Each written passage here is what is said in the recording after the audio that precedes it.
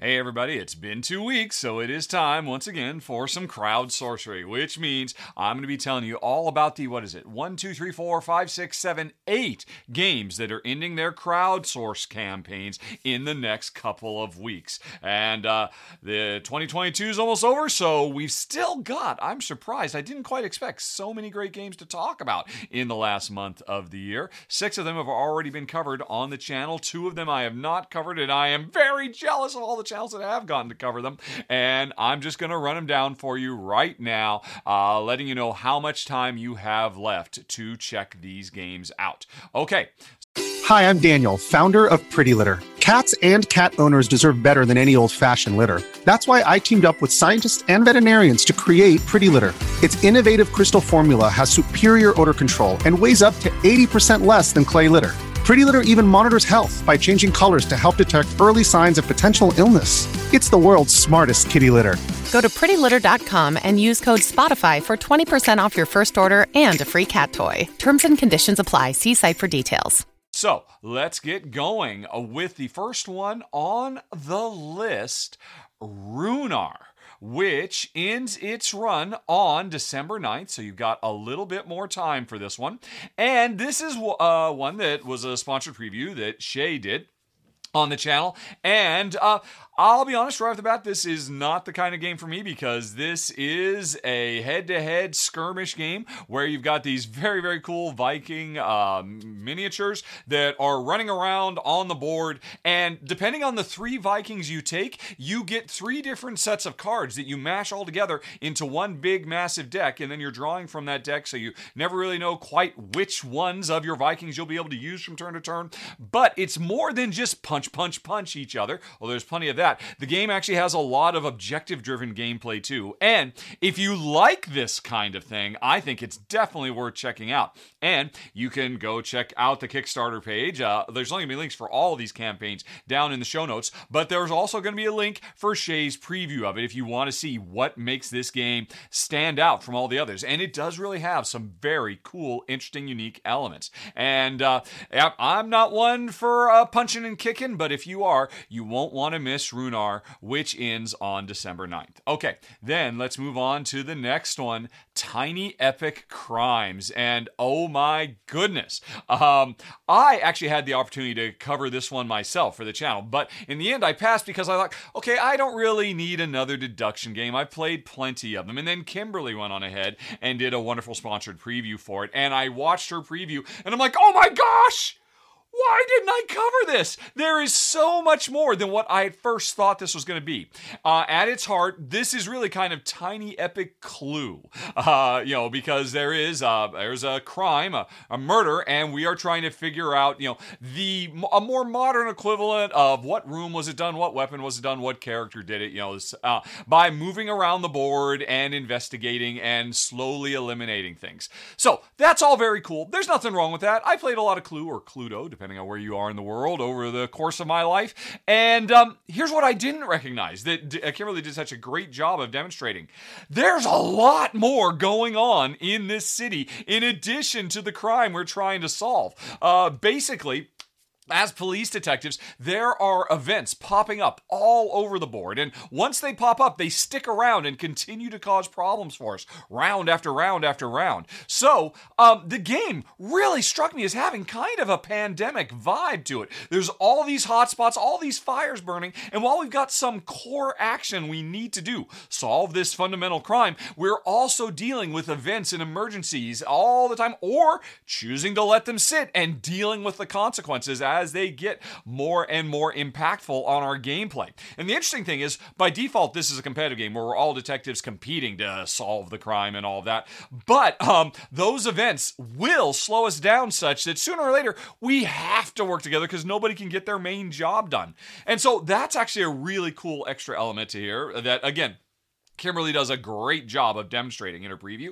But then, and here's what I didn't know, folks, the whole thing can be played cooperatively. And had I known a pandemic-style firefighting game with a healthy dollop of mystery solving and whatnot, with some really, really cool special powers that players have, things they can unlock, and and a lot of variety in the different types of events that will pop up over the course of the game, really impressed the heck out of me. And now I am kicking myself for not having covered this myself. But again, links down in the show notes if you want to check out Kimberly's excellent run through to see why. I kind of skipped the last few Tiny Epic games. They didn't really speak to me, but this one really jumps out at me, and I cannot wait to try the final version of Tiny Epic Crimes, which ends on December 9th also. Okay, after that, we have got Fit to Print. Now, this one I did cover. This is a very, very cool, fun, fast-playing game where players are trying to, in real time, by default, but I'll come back to that in a second, put together the best front page for the newspaper they can. And the interesting thing about our coverage for this channel, this game on the channel, is Amy and Maggie did a wonderful real-time 2-player run-through that is hilarious. Their preview, I just laughed out loud several times as, the timer ticks down and they're grabbing all the best news stories and pictures they can put on the front page and advertisements. And at first glance, this game really has kind of a Galaxy Trucker vibe, but it radically changes the core feel because of the 1-2-step process that the stuff you grab as a reporter has to go through the editorial process before it can actually go on the page. And it creates a much richer and more interesting vibe than Galaxy Trucker, I think. This might actually improve upon Galaxy Trucker. But here's the really interesting thing. I mentioned there is head unit coverage because I covered the game too. I did a run-through of the turn-based game. And I don't know why. It seems like most of the industry seems to be ignoring the fact that, hey, you can play this real-time, which is great, fantastic. Amy and Maggie show why. But it's also an excellent turn-based tile drafting, tile laying game too, where it suddenly becomes much less frantic and I'm running against time, and a much more thoughtful and really deep and crunchy game as you're trying to get the right pieces into the right place at the right time, and you have really tough restrictions. I really enjoyed it. This game could have shipped as a turn-based game, and it would have stood on its own. But this, actually, is more than that. It's got solo puzzle modes you can play. It's got like a family-friendly mode you can play. There's a lot of variety, and you can see a good deal of it if you check out Amy and Maggie and my simultaneous run-through. And then the three of us got together and actually talked about it in the final thoughts because we were all so impressed with Fit to Print. Now, this one ends, once more, folks, on December 9th. So you've got a little bit more time to check it out. Now, let's move on to Mapping the World, another one that Kimberly covered for the channel, and she did a great, great job.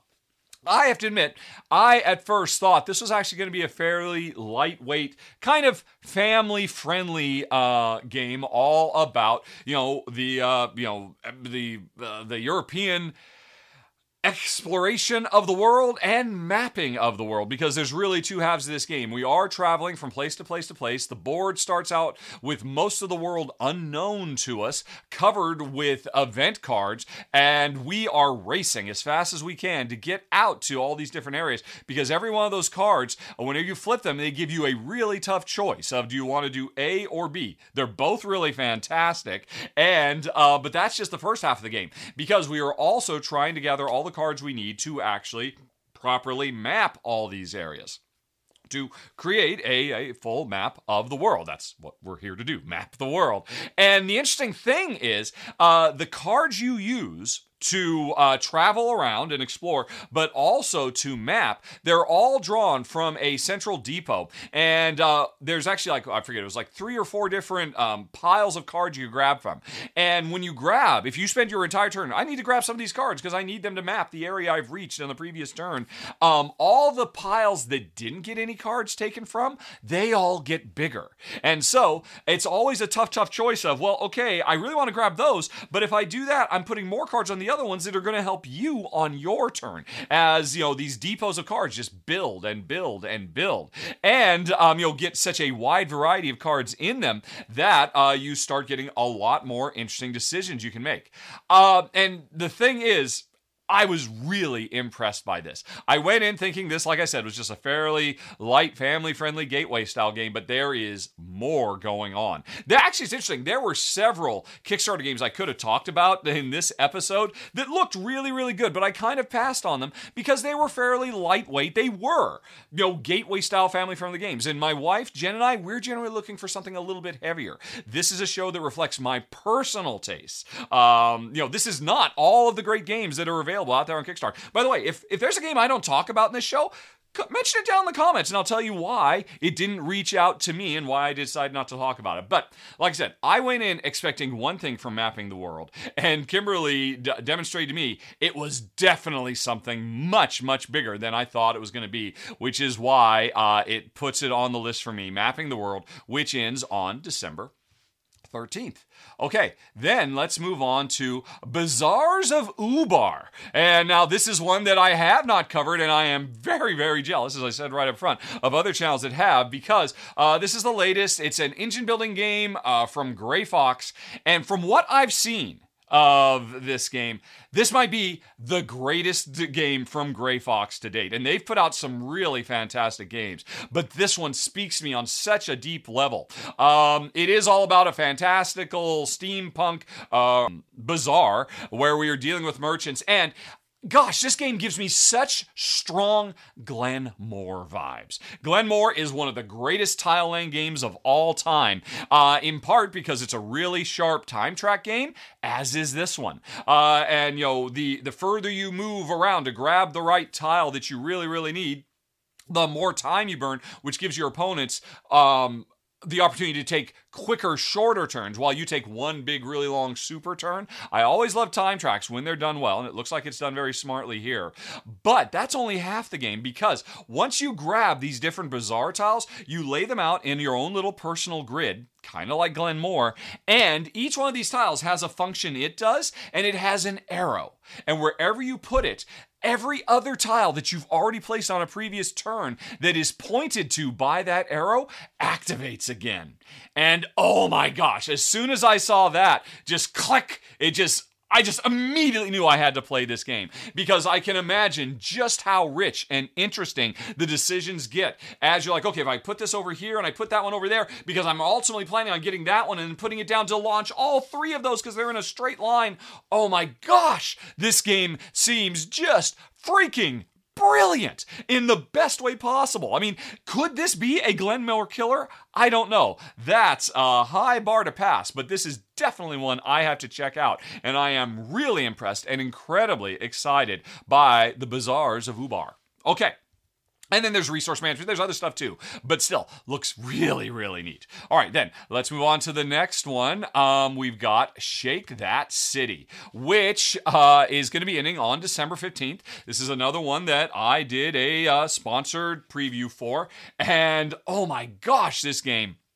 This is my first early high probability pick for a top 10 game of 2023, because the core game is really clean and simple. It's a SimCity style building game where we're trying to get residences next to waterfront, industry next to roads, commercial next to roads, but a different type of road, parks next to, everything, every tile you can place scores in a unique way that's very thematic.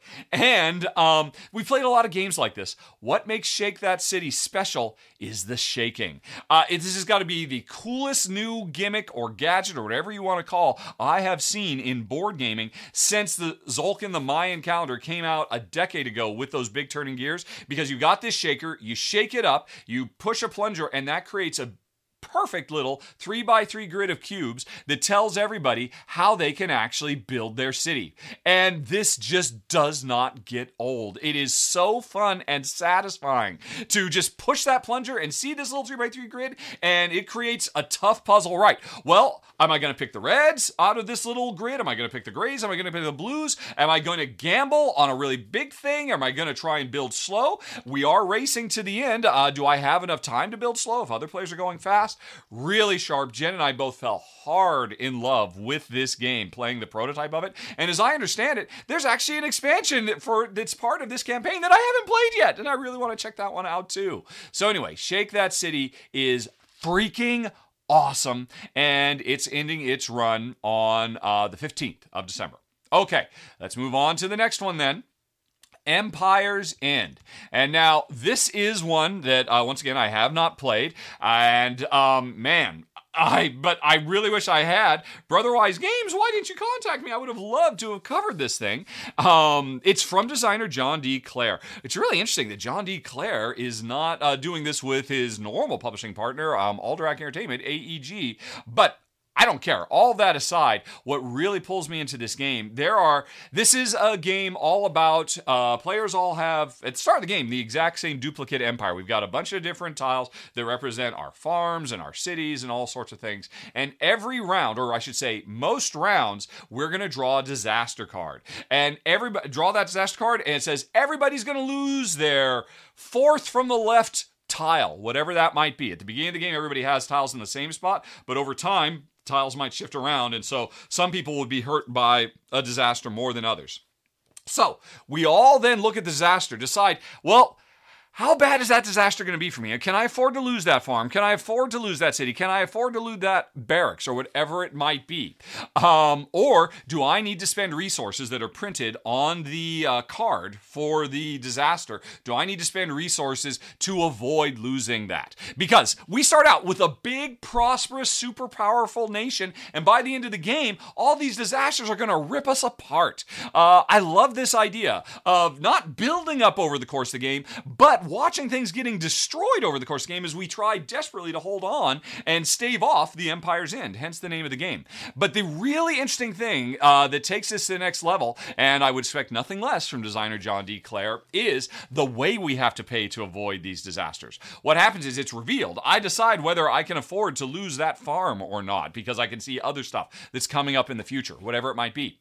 And then, in turn order, we go around the board, everybody, one at a time, saying, oh, well, to stave off that flood, I need to sacrifice some of this. Yeah, I'll spend a tool. And then it's your turn, and you decide whether you're going to spend something to avoid that flood. And if you do, then it comes back to me. And then, crap, I've got to spend something else to avoid this flood. And then it goes back to you, and crap, you've got to. It's really kind of a reverse auction game, where we're constantly bidding higher and higher, until somebody eventually says, you know what? I can't afford this anymore. Fine, I'll let the flood destroy my farmlands. And you might think, oh no, because you outbid me. Hey, you get to keep your farmlands. You use it later during times of plenty. My farmland gets flipped over and destroyed. Oh no, too bad, so sad. Except for the fact that everything that went into that auction, I now collect. So I will be much stronger on future turns. Plus, that disaster tile or card that triggered the whole thing, I take that as well, and it has a special power that I get to assign to one of my remaining buildings. And that is freaking brilliant!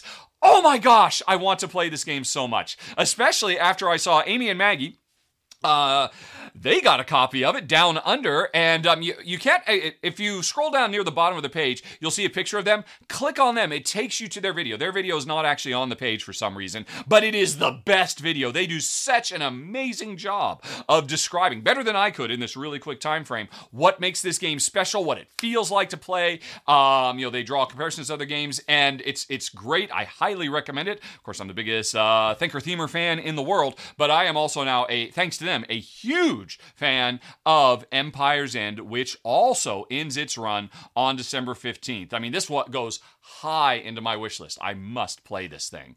Okay, we've got one more to talk about, folks, and it is the custom bags and playmats for board games from publisher Crafting Kingdom. We're known for doing all kinds of board game accessories, and I did a sponsored preview for this as well. You can find a link for that down in the show notes, like all the other stuff. There are two things in this campaign. The best board game bag I've ever seen. And I've covered a lot of board game bags over the years. Here's the deal. Generally, back when I was in Malta, I covered several of them. And after I was done with them, I always gave them away to friends. Because they were all very cool, but I didn't feel like I needed them. This one, I kept. I think it is that impressive, and you can watch my video to see why. But that's only half of what's in this GameFound campaign. In addition to this bag, which has customizable art on it, customizable straps, and customizable insides, all kinds of really sharp design ideas, there's a whole second half to this campaign, which are player mats. And I've got that player mat in front of me right now. LED lined player mats. Look at this. This is so much fun. Again, you can see me play with this and show all the different settings for it in the video that's down in the show notes. This is really cool. It's a high quality player mat. Really, really. I mean, here I am scratching the heck out of this on screen. I'm scratching the heck out of this thing with my fingernail. No marks, no scuffs. This is a really tight weave, really nicely put together. It comes in a bunch of different colors, a bunch of different shapes, but with the actual LED that works. Alexa, lights off. Especially fun when you turn all the lights off and it's on and whatnot. Alexa, stop. This is a very cool 1-2 campaign. It's going to be ending on September 16th. Alexa, lights on.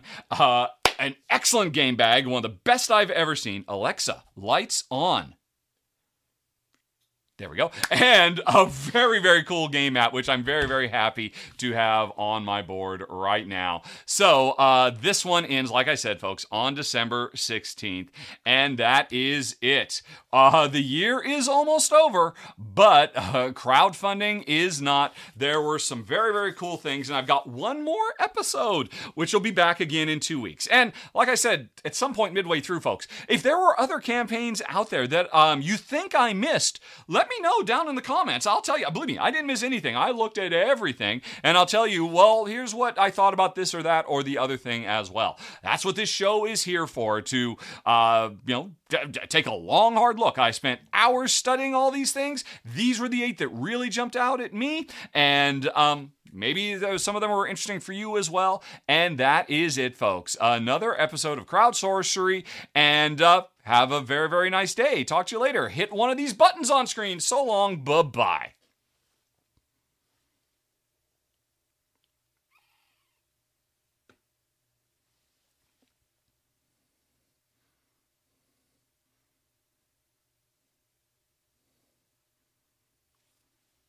Did you hit a button? Come on.